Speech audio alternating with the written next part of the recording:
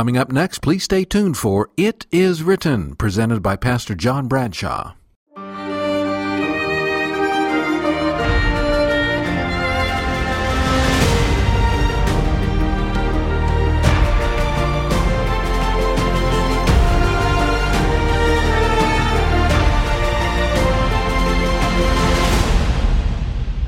This is It Is Written. I'm John Bradshaw. Thanks for joining me. In Matthew chapter 13, you read a fascinating parable, the parable of the wheat and the tares. A man with a field of wheat discovers that somebody has sown weeds among the wheat and has caused great damage and potential catastrophic loss. And when his servants came to him and spoke to him about the weeds in the field, he answered by saying, "An enemy has done this." That's Matthew 13 and verse 28. When God created the world, it was a perfect world. There was no sin, no sadness, no suffering, no loss, but an enemy came. And one of the consequences of the work of the enemy is grief. We were created to be happy forever. Grief is a foreign emotion to us, at least with regard to the way God created us. Yet we grieve. There is sorrow. There is loss. An enemy has done this. How do you deal with grief? Unfortunately, it's one of life's inevitabilities. My guest today is Pastor Mike Tucker, the speaker and the director from Faith for Today, a media ministry. He's the host of Lifestyle Magazine and for many years has conducted marriage seminars called Mad About Marriage. Pastor Mike Tucker, thanks for joining me today. It is a pleasure to be here. Thank you, John. Now, unfortunately, when it comes to grief, you have first-hand experience, recent experience, the sort of experience none of us want to go through. Explain briefly. Less than 6 months ago, my wife of over 40 years, Gail Tucker, passed away from pancreatic cancer. It was a brief illness. First symptoms March 3, put her in the hospital March 6, diagnosed March 16, and died April 10. So it's been a painful journey for me because she was my best friend, my partner in ministry. We did everything together, from pastoral ministry to chaplaincy to television ministry, seminars, preaching, you name it, we did it all together. And so to lose her has been just the most devastating experience of my life. And this simply came from out of the blue? Oh, yeah. She's a picture of perfect health, no health issues. No, we pastored one church for 17 years. She did not miss one day from work because of health. Not one. So this wasn't something you could prepare for emotionally or in any other way? No, she played volleyball every week and had for over 20 years with the same group of women. Diving on the floor, getting volleyballs, the digs, they call them, all sorts of things. In vibrant health, happy, energetic, until boom, all of a sudden, these symptoms hit. And along with that, with the loss comes grief. Define grief for me. Grief is an emotional, psychological, and physical reaction to any loss that is significant. And anybody can grieve. I'm thinking the loss of a pet. Yes. And your 4-year-old little girl is going to have the hardest time adjusting to life without Fluffy. I lost a Great Dane who I'd had for 11 and a half years, and I had to put her down because of arthritis in her back legs, and I loved that dog, and I cried over that dog. I grieved heavily for her. So grief is something that's going to come. Yes. And it's going to be difficult, isn't it? Yes, it is. I think it's important people realize this. There's no shortcut around this, is there? No. You cannot ignore it. You can't outwork it. You can't outmedicate it. The longer you put it off, the longer it will take and the more difficult it will be. The best thing is to grieve early, grieve intensely early, because that's going to have the best result. It may not shorten it, but it will lessen the overall symptoms and the severity of the process. You had no time to prepare yourself for Gail's death. Mm-mm. She was a picture of perfect health, closest friend, and from out of nowhere came a devastating diagnosis. Now, what if this had been a lesser illness, but with the potential to become serious? One of these illnesses where, my goodness, if things don't go well, we could lose her in 5 years. Mm-hmm. Can you prepare ahead of time for grief? Is there anything you can do? Is there anything you should do? Or do you just say, there's no way that's going to happen, and should it happen, we cross that bridge when we get there? I think what everyone does at that point is you anticipate the best and you work for the best. When it becomes worse and then you begin to realize that you might lose them is really the time, I think, for most people to engage in anticipatory grief. All right, I need to prepare myself in some way for this loss. How does a person prepare themselves for a loss and the grief that comes with it? I think the first thing is to make sure that your relationship with that individual is clear, that you're happy together, that there's nothing between you, that anything you need to say I'm sorry for is done. That's the first step, to make sure that we're good. And then I think you start by reviewing the stories. Life review is what we encourage people to do who are facing their own death. So how has your life been significant? What are the stories? And then as you imagine what it's going to be like without that person in your life, allowing yourself to feel those emotions and to grieve in anticipation of the loss will also help you. But just putting the life in perspective and understanding, all right, there's a value to this life. And although we're going to lose this individual, there's been a value to their being here. There's been a purpose for this life, and that's helpful. Now, grief came to you, and you have some inbuilt preparation. That is, you're a pastor, you've been a counselor, you've worked in hospice, and you've shepherded people through these processes many, many, many times. Did that help? It helps in one sense. First of all, I know what to expect. It helps because I know that I'm not crazy. That's the most frequently asked question of people in severe grief. They'll share their symptoms with me. Have I just lost my mind? Am I crazy? However, knowing those things does not lessen my pain. It will not shorten the time. It may help me understand better how to deal and how to react to things without asking for advice because I know how to give the advice. But it's not going to shorten the intensity of the pain, is not going to shorten the time. So it doesn't help in that respect. So a husband or a wife is going to lose a spouse. Grief is going to come. Yeah. What's guaranteed to come with that grief? Well, first of all, there's going to be a sense of emptiness, loneliness. There may be, especially early on and even continuing for months, the sense that it's not real, like you've dreamed this, like you want to pinch yourself. I still do that. It's been 6 months. So that's normal. Also, there's frequent crying. You may feel like there's a weight pressing down on your chest, difficult to breathe deeply. You'll find yourself sighing more frequently. You'll find a sense of sorrow and sadness, a lostness, a loss in enjoying activities you used to enjoy before, you suddenly now take no pleasure in. Short-term memory is gone. The abilities to concentrate are gone. And just an overall feeling of depression and pain and sorrow that is intense. It's a wonderful experience. I'm sure. Yeah. Now that's going to last how long? It varies from person to person. 1 to 2 years is the average for a significant loss. Some people will experience that up to 3 to 5 years, and not really be pathological with that. But you usually look for recovery, and that means the ability to think clearly again. Maybe it's not the first and last thing on your mind every day. You'll still cry and feel sad and feel the sorrow, but be able to function more normally after 1 to 2 years. And then that's when we talk about recovery. There's no question when it comes to grief, this is the work of the enemy, and enemy hath done this. But we'll come to the Bible and we'll discover that there is a way through. There is a way through grief, and we can thank God for that. I'll be back with more with Pastor Mike Tucker in just a moment.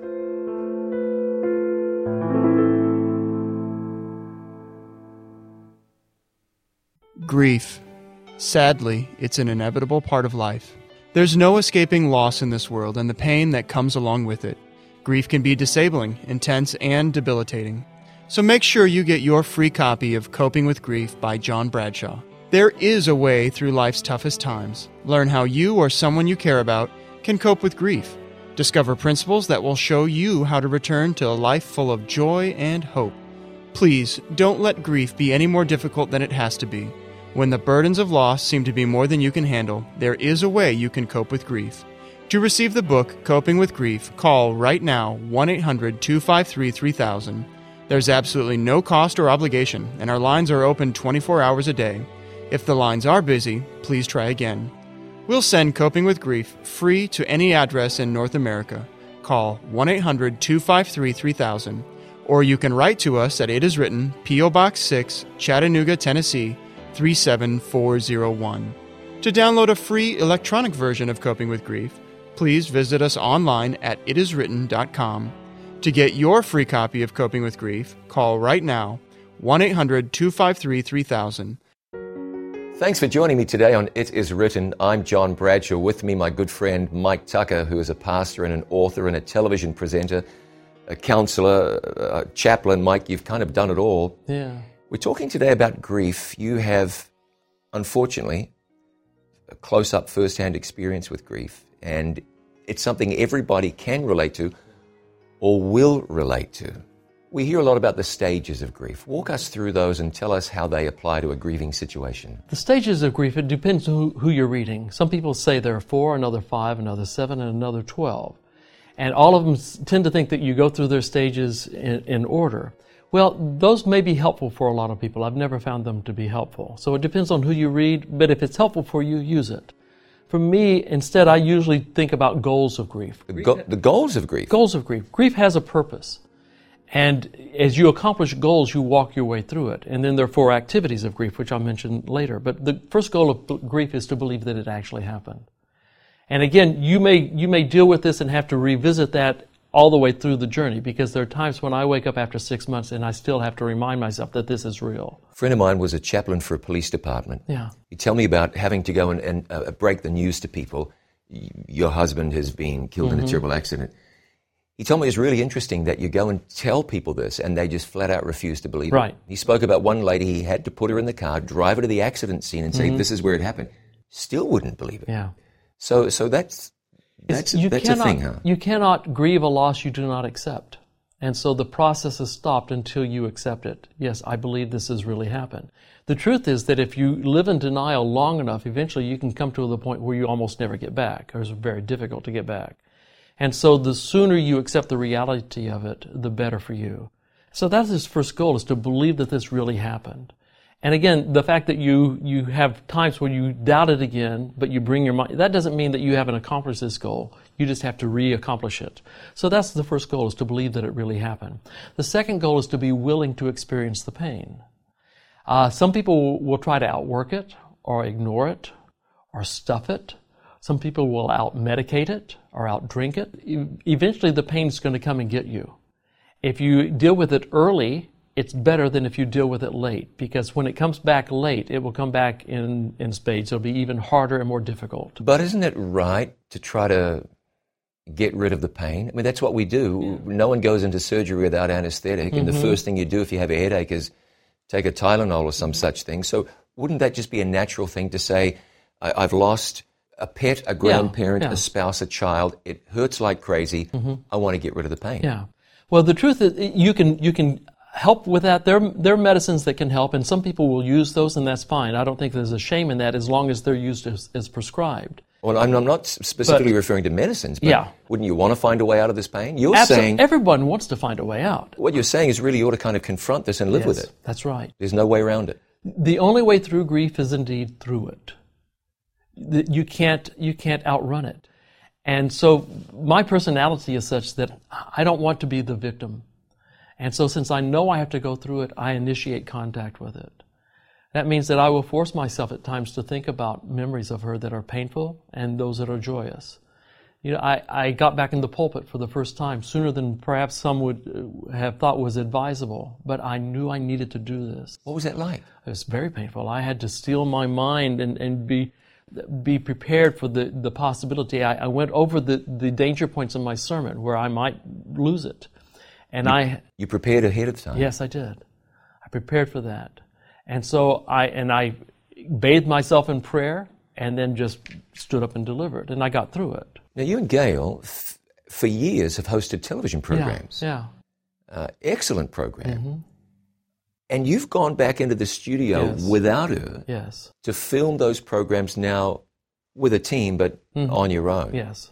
What was that like? Extremely painful. Extremely painful, because she should have been there. Yeah. We worked together as a team so long that we would anticipate what the other was going to say and when they were going to say it and who was going to ask the question next. We didn't have to give each other signs. I missed that on a professional level, but I just missed her and her laughter and her joy and her comfort being there with me, because that was always a team activity. It was a team ministry.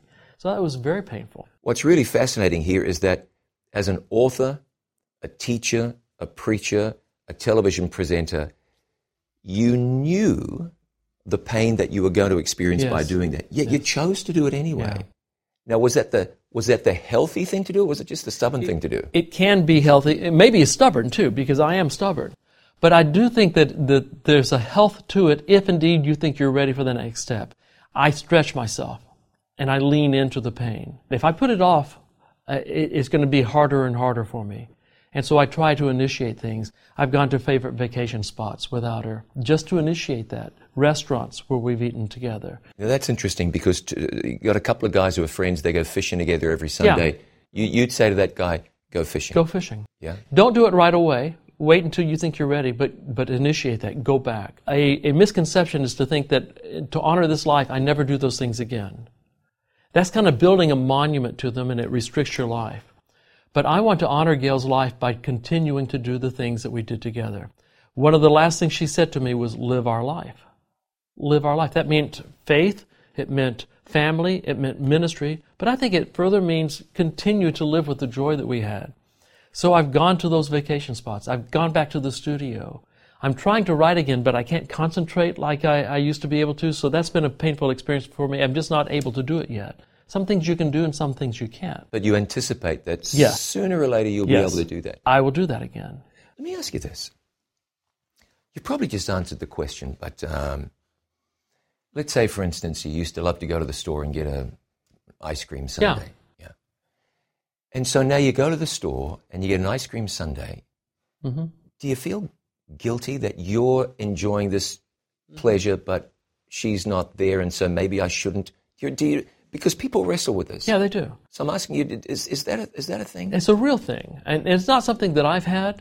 I just feel, for me personally, I just feel her absence and that sorrow. But other people feel guilt over this, kind of a survivor's remorse. What should they do about that? I think that the best thing to do about it is to still lean into it and remind yourself that this is what that person would want you to do. As long as you have life, live it. And now this becomes the new tribute to them. One tribute is to grieve and to weep and to withdraw to some degree, and you may do that for a time. Eventually, you need to initiate contact with the pain and lean back into life, and that becomes the new tribute to them. So as I engage in that process of being willing to experience the pain, it means I cry, I think, I talk about the experience, but I also initiate the experience. For me, that's a better way of dealing with it. Not every personality is the same. But for me, leaning into it and anticipating the next first and getting there as soon as I can has been helpful for me. As long as you have life, live it. I'll be back with more from Mike Tucker in just a moment.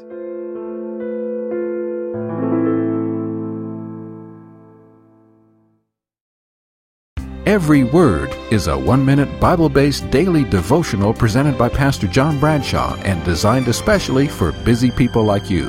Receive a daily spiritual boost. Watch Every Word.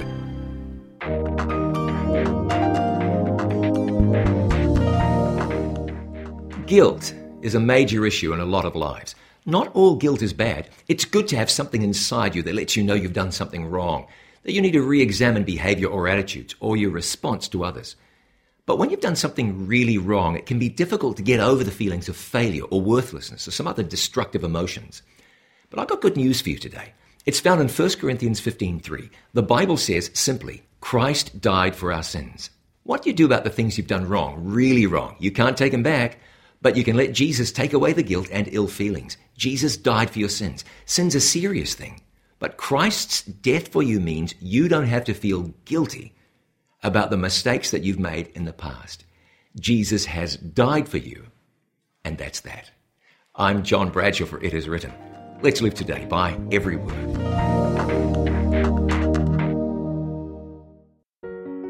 Thanks for joining me today on It Is Written. My guest is Pastor Mike Tucker from Faith for Today. And Mike, as we discuss grief, looking at the goals of grief, what were those first two again? Believe that it really happened is the first one. To be willing to experience the pain is the second one. The third one is to make adjustments to daily life without that person in your life. Now, for me, that means learning to cook or finding cheap restaurants. It also means finding a new confidant.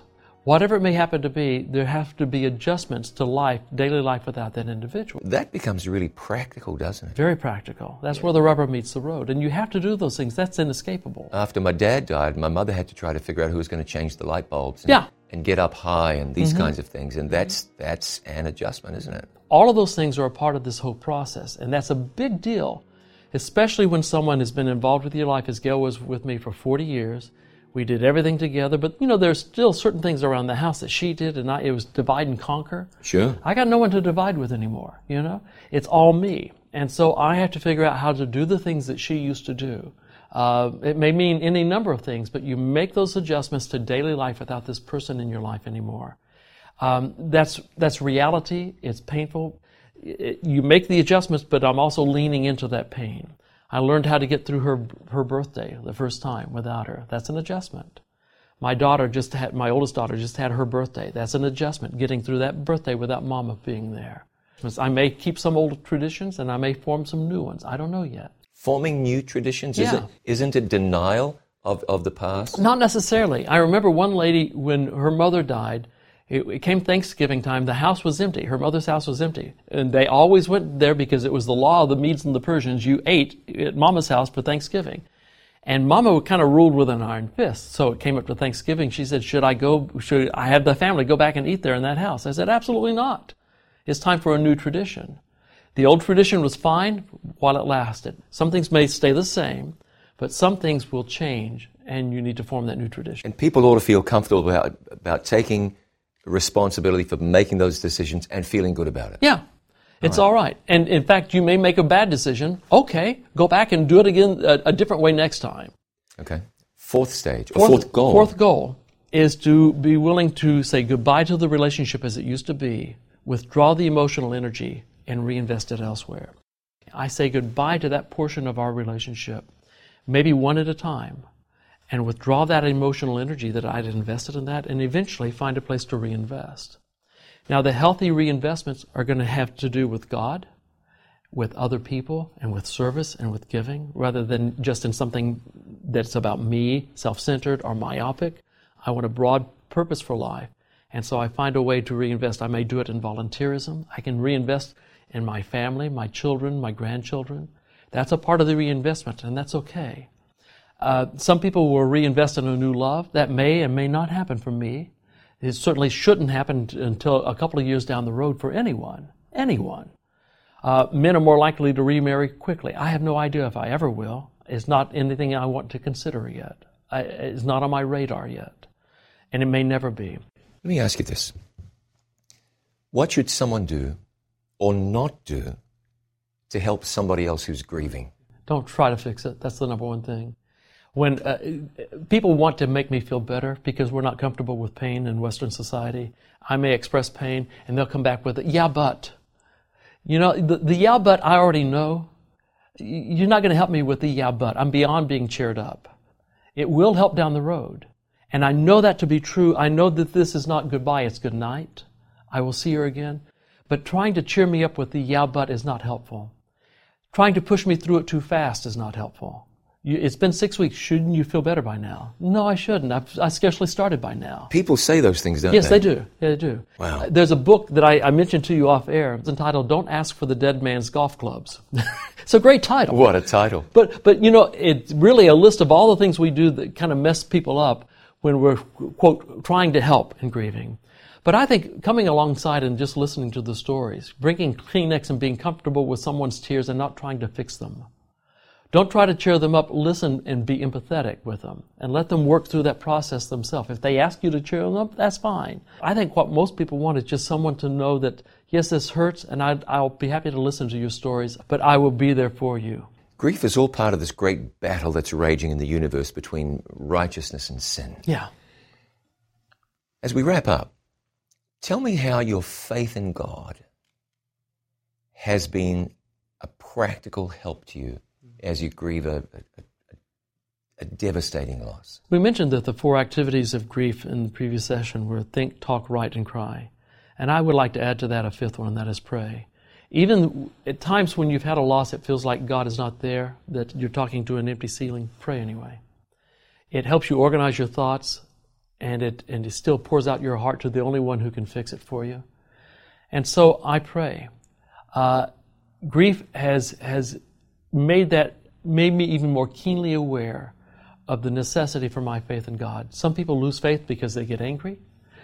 I'm not angry because God has not withheld any of His promises, any of His blessings. He's a comfort. He's a strength. He cries with me, and eventually He will dry my eyes. Amen. There's one verse I expect you've read again and again. Yeah. Tell me if this is a help. The Bible says in 1 Thessalonians chapter 4, For this we say to you by the word of the Lord, that we who are alive and remain unto the coming of the Lord will by no means precede those who are asleep. For the Lord himself will descend from heaven with a shout, with the voice of an archangel, and with the trumpet of God, and the dead in Christ will rise first. Then we who are alive and remain shall be caught up together with them in the clouds to meet the Lord in the air, and thus we shall always be with the Lord. And verse 18 says, Therefore, comfort one another with these words. Mike, the Bible doesn't say those words take away our pain. No, it does not. But it does say they offer comfort. Yes. Do they offer you comfort? They do, because I know that what I've said is not goodbye, it's good night. I will see her again in the morning. And that brings comfort. Surprisingly, it brings varying degrees of comfort at different phases. Sure. There are times when it's not particularly comforting, but overall I know those things to be true, and long term, yes, it brings comfort, it brings hope, because I grieve, but not as those who have no hope, as we are counseled. I know that my Lord is coming, and when he comes, Gail will rise because her faith was in him, and I will see her again. That is great hope. It's not goodbye, it's good night. You know more than I know that what you've shared today is going to be an immense help and a comfort to countless people. Thanks very much. Let's pray together. Sure. Our Father in heaven, we are grateful that the Bible declares that you are the God of all comfort. And there are times in our experience where we wrestle with emotions and hurts and losses and joys that we don't really know how to process. We need your help. And so thank you for being our help and our stay and our strength. Friend, as I pray now and you're dealing with perhaps a loss, perhaps grief, perhaps just difficulty of some type in your life, are you willing to say to Jesus, Lord, I'm willing to let you carry me through. Friend, don't give up, don't quit, don't fall back. Are you willing to continue to say, I'm placing my faith and trust in you? Heavenly Father, take our hearts. We're not even sure most of the time how to give them. Maybe we cannot. But we can ask you to take them and keep them and minister to our hurts and our confusions and our lack of understanding. Give us grace to trust you now and always. And we look forward to that wonderful day when Jesus returns.